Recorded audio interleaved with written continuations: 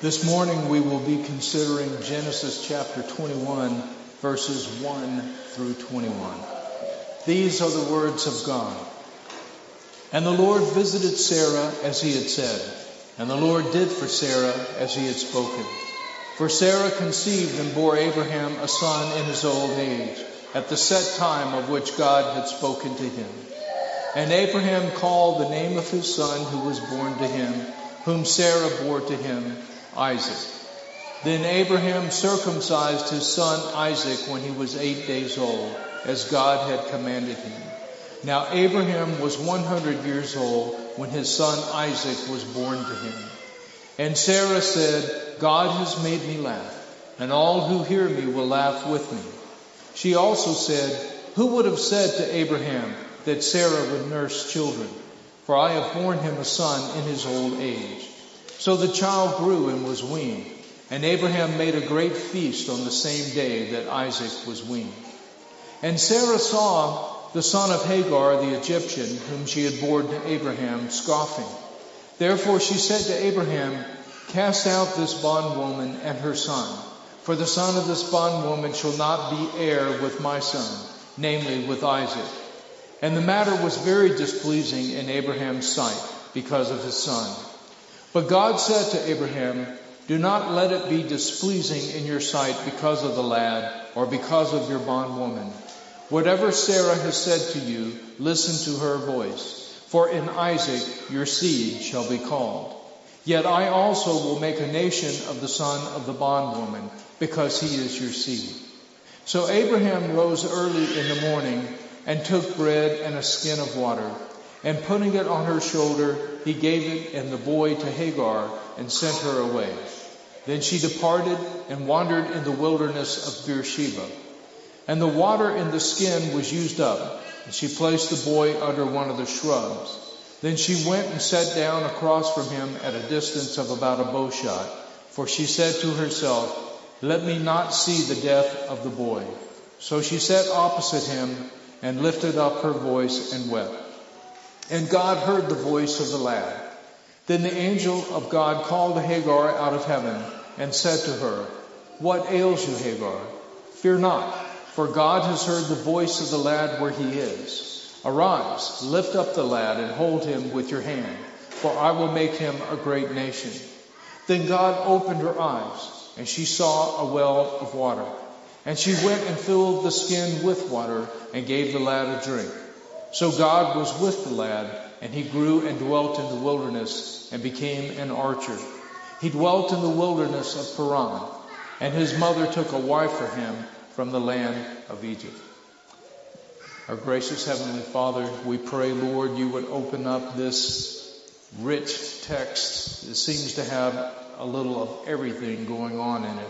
Help us to understand. Help us to see what you were doing and understand the greatness of your glory and of your providence and how it applies to us, that we might be your faithful witnesses today to the praise of the glory of your grace. We pray in Jesus' name. Amen.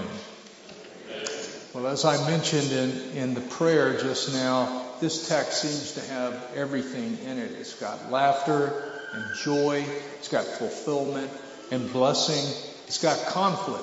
It's got sadness. It's got exile. And we're left wondering, how does all this fit together in the providence of God? Well, here's the thing. As we look at this in more depth and we really see what God is doing here, we are going to be amazed and we are going to give him glory. Now, the first thing we have is verses 1 through 7. These verses emphasize the joy and the laughter and the gladness of God by showing three characteristics of God. First of all, the faithfulness of God. At this point, we have Sarah, who has endured so much heartache over the course of her life. She's been barren her entire life, and now the childbearing years are behind her.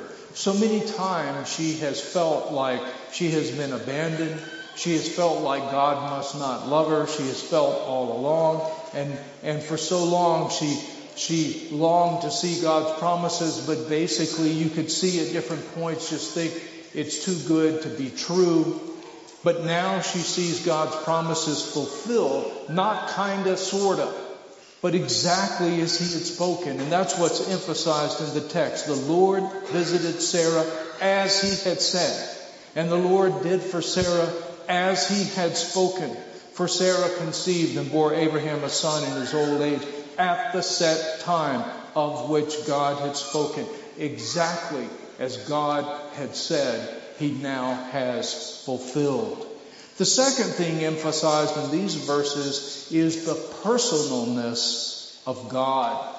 God doesn't wave a magic wand from afar, nor does he even send an angel.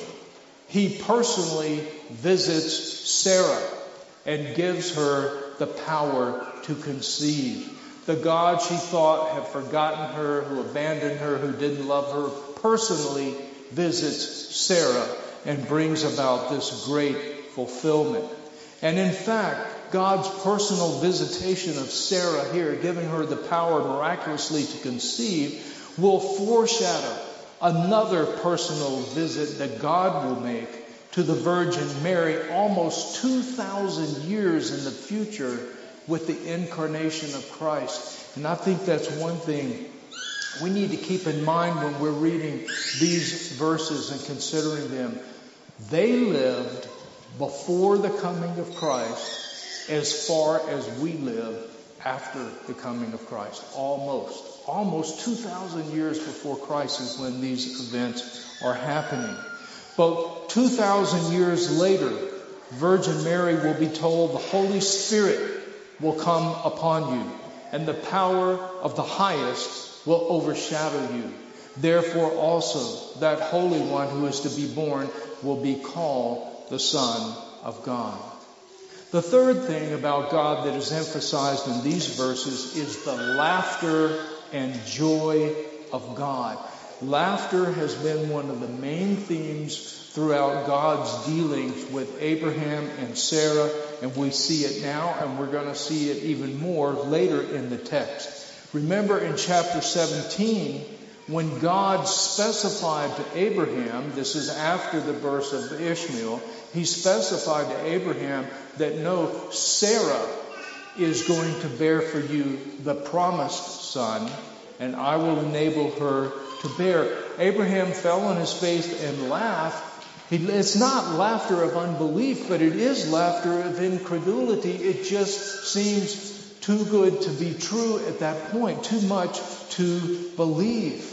And then in the next chapter, chapter 18, Sarah does the same thing. When she hears God reiterate the promise, this time next year I will come, and Sarah will bear you a son. She laughs within herself the same kind of laughter. It's a laughter that's too much to believe. It's too good to believe. It's a laughter of incredulity.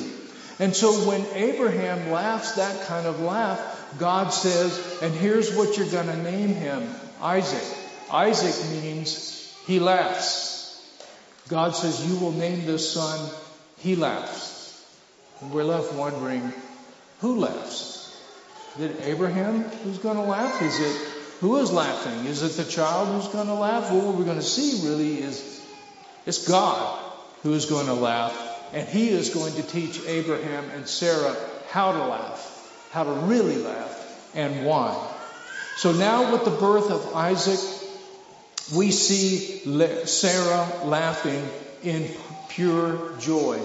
God has made me laugh, and all who hear will laugh with me. Who would have said to Abraham that Sarah would nurse children? For I have borne him a son in his old age. This is the laughter of pure joy. It's not the empty laughter of fools talked about in the book of Ecclesiastes. It's not even a kind of wry laughter like Abraham and Sarah laughed earlier, where they want to believe but find it kind of beyond them to fully believe. It seems too much. This is a laughter of pure joy. Psalm 126 talks about it. God's people here are being brought back from captivity. And it says, we were like those who dream. It's like it doesn't seem real because this is too good to be true. It doesn't seem real. Our mouth was filled with laughter and our tongue with singing. And this is a form of witness. This is part of the witness of God's people to the nations. Then they said among the nations, the Lord has done great things for them. The Lord has done great things for us, and we are glad. This is the laughter of the joy of the Lord. Jesus was very concerned with joy. He told the disciples on the eve of his crucifixion, all these things that I have spoken to you is so that my joy may remain in you and that your joy may be made full. That you come to see what joy really is. In the New Testament, Jesus tells us, Matthew 8:11, he gives us a little glimpse of the picture of the culminated kingdom. Don't have a lot of detail. He just says that we will sit down at table with Abraham, Isaac, and Jacob. We'll sit at a table, feasting, eating, rejoicing together. Well, I would submit to you that one other thing we're going to be doing in the culminated kingdom is laughing with Sarah. So our text opens with this laughter and joy and the fulfillment of God's promises. But in verses 9 through 16, suddenly, without warning, it shifts to conflict, drama, sadness, exile. And when we first read this, it's easy to think at first glance that the culprit causing the conflict and the trouble here is Sarah. But it's not. It's Ishmael. If Sarah was the one causing the conflict here because she's jealous, she's resentful toward Ishmael and his mother Hagar, then the conflict would have started at Isaac's birth, or perhaps even when Sarah first realized she was pregnant. But it didn't. The conflict did not start until Isaac was weaned, and in that day, weaning happened at about age 3. So for 3 years after Isaac's birth, there has been no trouble. There has been no conflict. Sarah has manifested no problem with Ishmael and his mother being part of the covenant and part of the clan. There is no problem until Isaac is 3 years old and Sarah sees Ishmael laughing. That's literally what the Hebrew word for scoffing in verse 9 means. Laughing. Here's that laughter theme again. We have all these different forms of laughter, and it's about what kind of laughter are you laughing? Why are you laughing? From what motive are you laughing? From what heart are you laughing? To what purpose are you laughing? That's the question. And what we're learning is that laughter can be good or bad. It can be full or empty, depending on where the laughter is coming from and what motivates it. Here, Sarah correctly discerns that Ishmael's laughter is not motivated by the joy of the Lord. He is not sharing laughter with Sarah because God has kept his promises and miraculously enabled her to bear the son of promise. No, Ishmael's laughter is motivated by a desire to deny Isaac's right as the heir of the covenant according to God's promise, and instead to assert Ishmael's own claim to be the heir as Abraham's firstborn son, which according to the normal ancient rules of inheritance would have applied. But that's not what the covenant is about. That's not what the promises are about. And that's not who Isaac, in his miraculous birth pursuant to the promise of God, is picturing. This is about something else. This is why Paul in Galatians 4:29 says by the Holy Spirit that Ishmael's laughter was a form of persecution toward Isaac. He says that Isaac was a child of promise, which he was. His birth was promised ahead of time. He was born to a woman to whom it was impossible for her to bear. She was enabled miraculously by God to bear. And he points out that Isaac was a child of promise, but he who was born according to the flesh, that is Ishmael, in other words, he was born like all of us. He was born in the normal human way. It was not a miraculous birth. He persecuted the child of promise, says Paul. And so in Paul's word for persecution there, interestingly, it means to impel or to expel. Sometimes in the movies you'll see somebody like a military guard or a person marching a prisoner. And they're marching them along and they'll stick their rifle in their back to make them go faster. They're impelling them. Okay, that's one of the meanings of this word persecute. But it also means to expel. In other words, to march somebody out, to push somebody out. And that is what we see is what Ishmael has in mind there. He is going to push Isaac out in terms of being the heir and the heir of the covenant, because Ishmael wants to assert his own claim. So you see, Ishmael is initiating the conflict, and what it is really about is, what are the promises and the covenant sign of circumcision really about? What are they about? Are they simply about being blessed with a bunch of kids and descendants and some physical land? Or are they about much, much more than that? Are they really about the one whom Isaac pictures, the ultimate miraculously born son of promise, the Lord Jesus Christ in the incarnation, God with us, the one who will come and deliver a multitude whom no one can number, who will be born of the Spirit. And he will deliver them from Satan, sin, and death, and bring them into eternal life and into the laughter of God. What this whole passage is saying is that about this one to come, the Lord Jesus Christ. That is what the promises are really about. That's what the covenant is really about. That's what circumcision is really about. That is the faith that these parents are to bring up their children in. Not to, but in. So you see, God has already made all of this perfectly clear. In chapter 17, verse 15, God says to Abraham, "As for Sarah, your wife," verse 16, "I will bless her and also give you a son by her." Verse 18, "And Abraham said to God, oh, that Ishmael might live before you." In other words, Abraham is saying, God, let Ishmael be the promised one. Let Ishmael be the heir of the covenant. He is my son. He's been with me for over 13 years now. That's how old Ishmael is, 13 or 14, when Isaac is born. And so he's been with his father for 13 or 14 years now. He was circumcised the same day as his father Abraham when God first gave circumcision, standing right next to his father.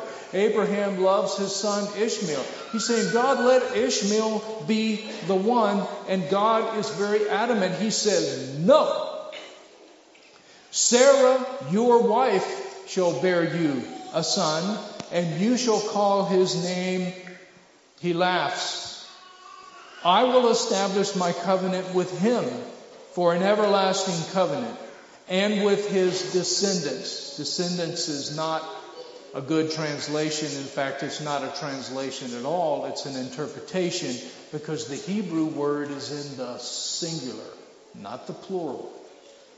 I will make my covenant with him for an everlasting covenant, and with his seed, singular, Jesus Christ. Moreover, when we get to verse 22, we're going to see Isaac picture when we get to chapter 22 in Genesis, we're going to see Isaac further picture the Lord Jesus Christ by picturing his sacrificial death and his resurrection.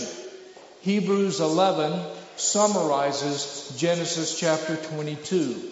By faith, Abraham, when he was tested, offered up Isaac, and he who received the promises offered up his only begotten son, of whom it was said, in Isaac your seed shall be called, concluding that God was able to raise him up even from the dead, from which he also received him in a figurative sense. God is going to call Abraham to offer up Isaac, the promised son, on the altar as a worship offering to the Lord. And when Abraham is carrying that out and is about to actually kill his son in sacrificial death, God stays his hand, provides a ram as a substitute, and gives his son back to Abraham. All of this is a picture of the sacrificial death and resurrection of the Lord Jesus Christ. So we see that the point here is not that, oh, I just like Isaac better. It's not that, oh, Abraham just loves one son more than the other. That has nothing to do with it. It has to do with the fact that in the providence of God, Isaac is a miraculous, promised picture of the Lord Jesus Christ, both in his birth and in his sacrificial death and resurrection. It's God continually saying, this is not a normal covenant. This is about what I am going to do when I bring the ultimate game changer into the world through the incarnation, by the power of the Spirit, through a woman who cannot bear a child because she does not have a husband. She's a virgin. That's what this is all about. So the promises in the covenant have always been about Christ and those who are united to him by faith. Look at Galatians chapter 3, verse 16. Now to Abraham and his seed were the promises made. He does not say, and to seeds, as of many, but as of one, and to your seed, who is Christ. Look at verse 29. If you are Christ's, then you are Abraham's seed, heirs according to the promise. Jesus Christ is the only one who is the seed of his own right. The rest of us become the seed in union with Christ by faith. Christ is the only one in all of history who inherits the promises of God to Abraham on down in his own right. That is, by virtue of his perfect life, his atoning death, his resurrection from the dead, and his exaltation to the right hand of God. Anyone else in history who would inherit the promises must do so in one way only. That is, by sharing in Christ's inheritance, which you do by being united with him, which is by faith. That's the point that God is trying to make over and over and over. We're going to see it over and over again as we go through Genesis. Throughout the Old Testament, he keeps hammering the same point. Why? Because it is so easy for sinners to miss it. We see Ishmael missing it even in our text. Look at Galatians chapter 3, verse 26. You were all sons of God through faith in Christ Jesus. Look at Galatians 3, verse 6. Abraham believed God, and it was accounted to him for righteousness. Therefore, know that only those who are of faith are the sons of Abraham. And the scripture, foreseeing that God would justify the Gentiles by faith, preached the gospel to Abraham beforehand, saying, in you all the nations shall be blessed. God said that to Abraham from the very beginning when he called him in Genesis chapter 12. So when God said to Abraham from the very beginning, in you all the nations shall be blessed, what was he talking about? The gospel through Jesus Christ to the nations. Verse 9, so then those who are of faith are blessed with believing Abraham. Now, in order to nurture this one true faith in the promised seed who was to come, who is not going to be coming for almost 2,000 years. How is God going to teach their faith? How is he going to instruct their faith? How is he going to assure their faith? How is he going to nurture and build up and strengthen their faith? Well, we see he's going to give them his word. He's going to speak to them through the prophets. But one of the things he's going to do over and over and over is what he's doing through Isaac.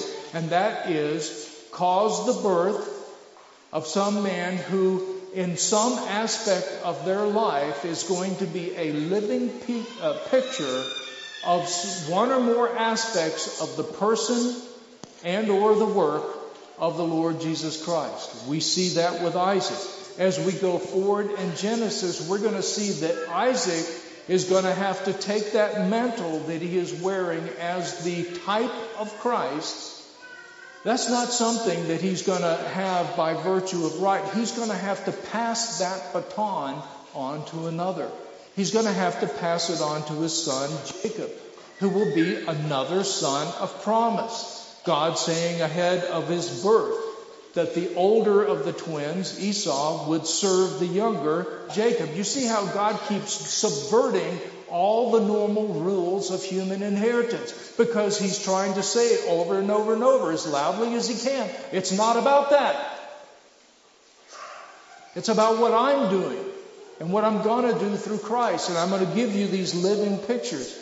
Jacob is going to have to pass that baton to his son, Joseph, who, like Christ, will be betrayed by his brothers, will be thrown into a pit as a picture of death, will be sold into the hands of unbelievers, and then will end up, though, being exalted to the king's right hand.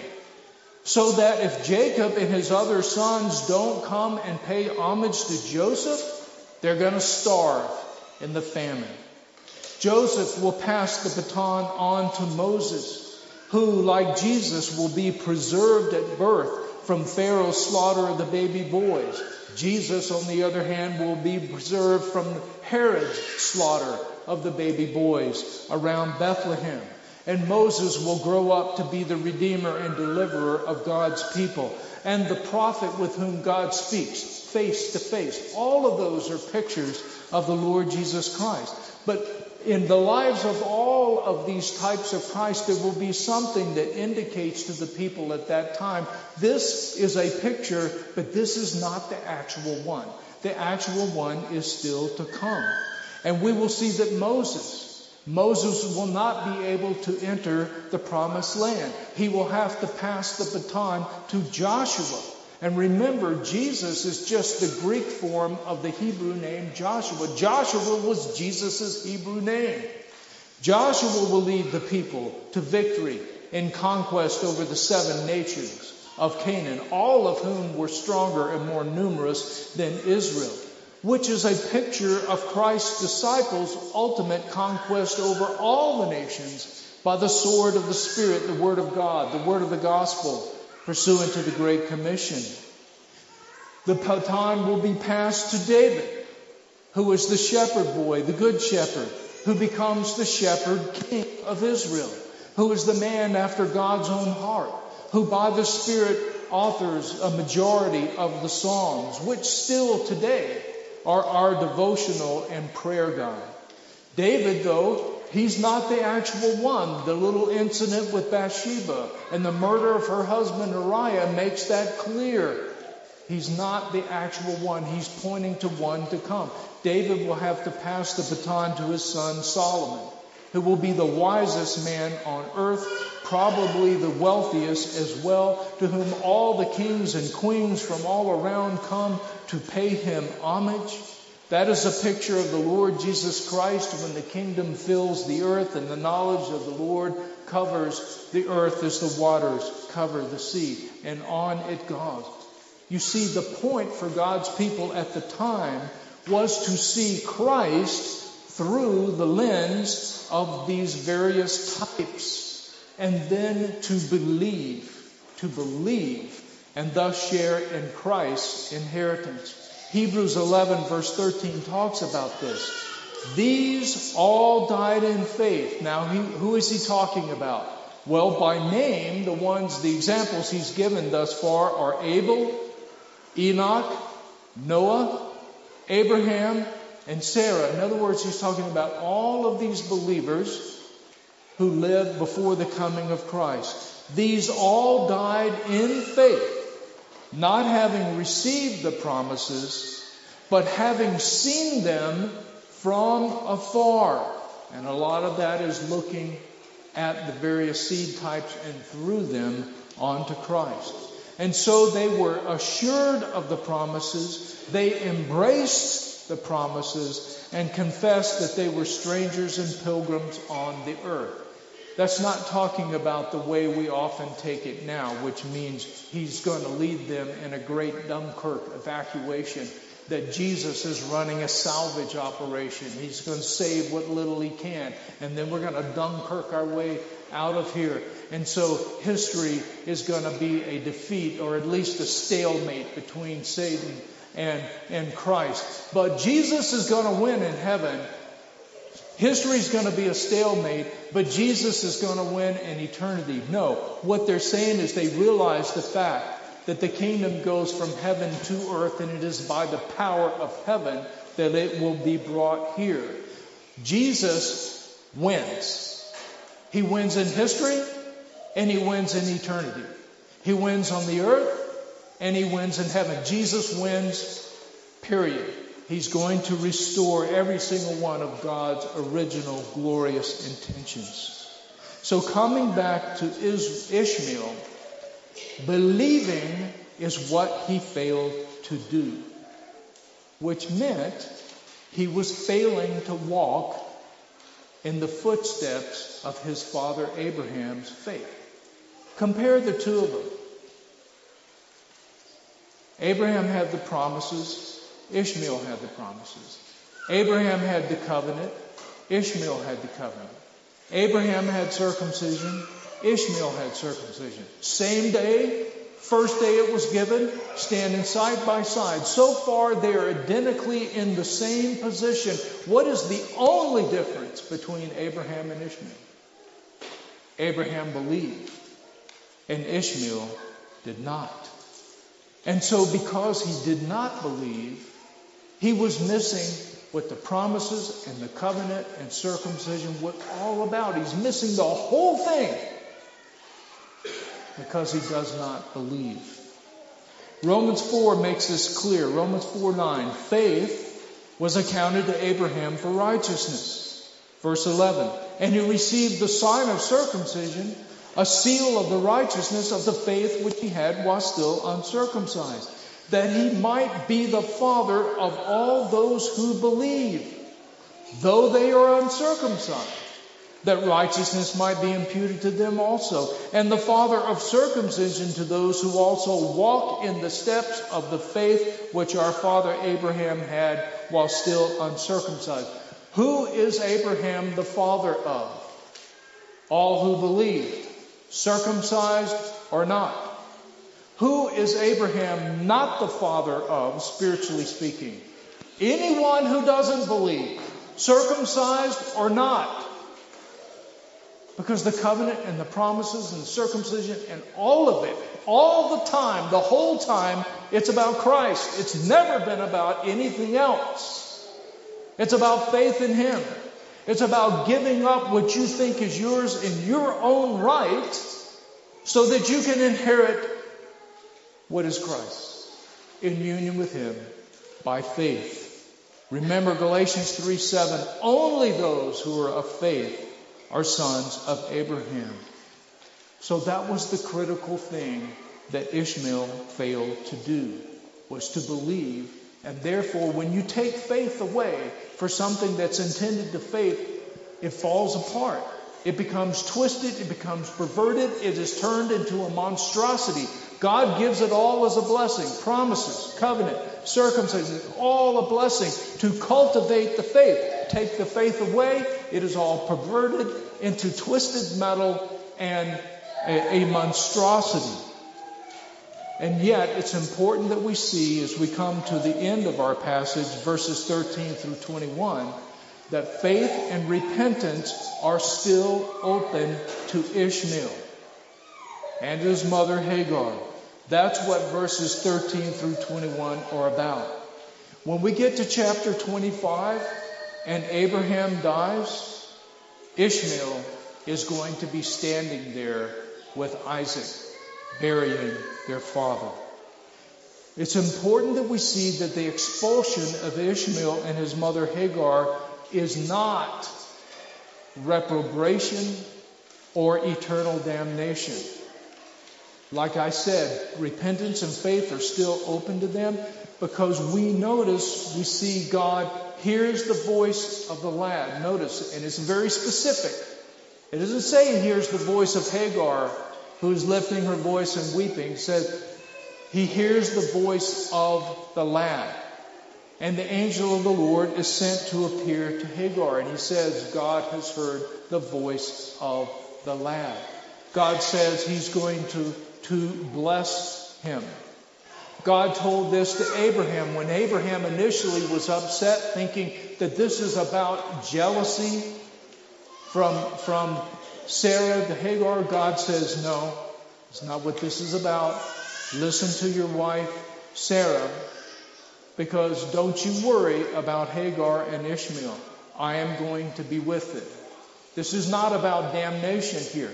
We're not told whether Ishmael comes to faith. The fact that he's there at his father's funeral, standing next to Isaac, that is a good sign. We don't know. We don't know the answer to that. But even if Ishmael does come to faith and repentance, he's not going to be brought back into the covenant and become heir according to the covenant, because God is making here a critical theological point, which is that this is not about any form of normal human inheritance.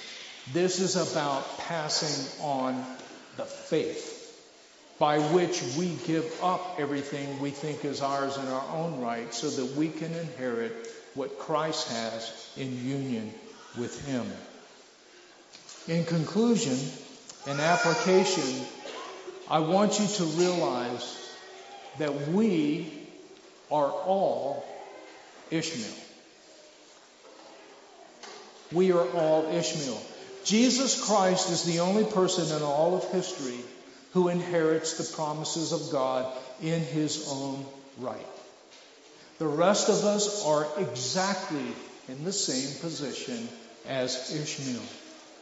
What are we going to do? Are we going to try to hold on to what we think is ours in our own right? Or are we going to give that up so that we might share in Christ's inheritance by faith? This is what Jesus was getting at when He said, whoever desires to save his life shall lose it, but whoever loses his life for my sake will find it. This is exactly what Paul was talking about in Philippians chapter 3, starting at verse 7. What did Paul say? What things were gained to me, even the things that he thought were gained to him by virtue of the fact that he was a physical Israelite. He had the blood of Abraham flowing in his veins, and he was circumcised. Even those things that he thought he gained by that, just by having them. He said, all of that I have counted as loss for the sake of Christ. I count all things to be lost for the excellence of the knowledge of Jesus Christ my Lord, for whom I have suffered the loss of all things, and I count them rubbish, that I may gain Christ. What Paul is saying in so many words is, I am Ishmael. In the name of the Father, the Son, and the Holy Spirit. Amen.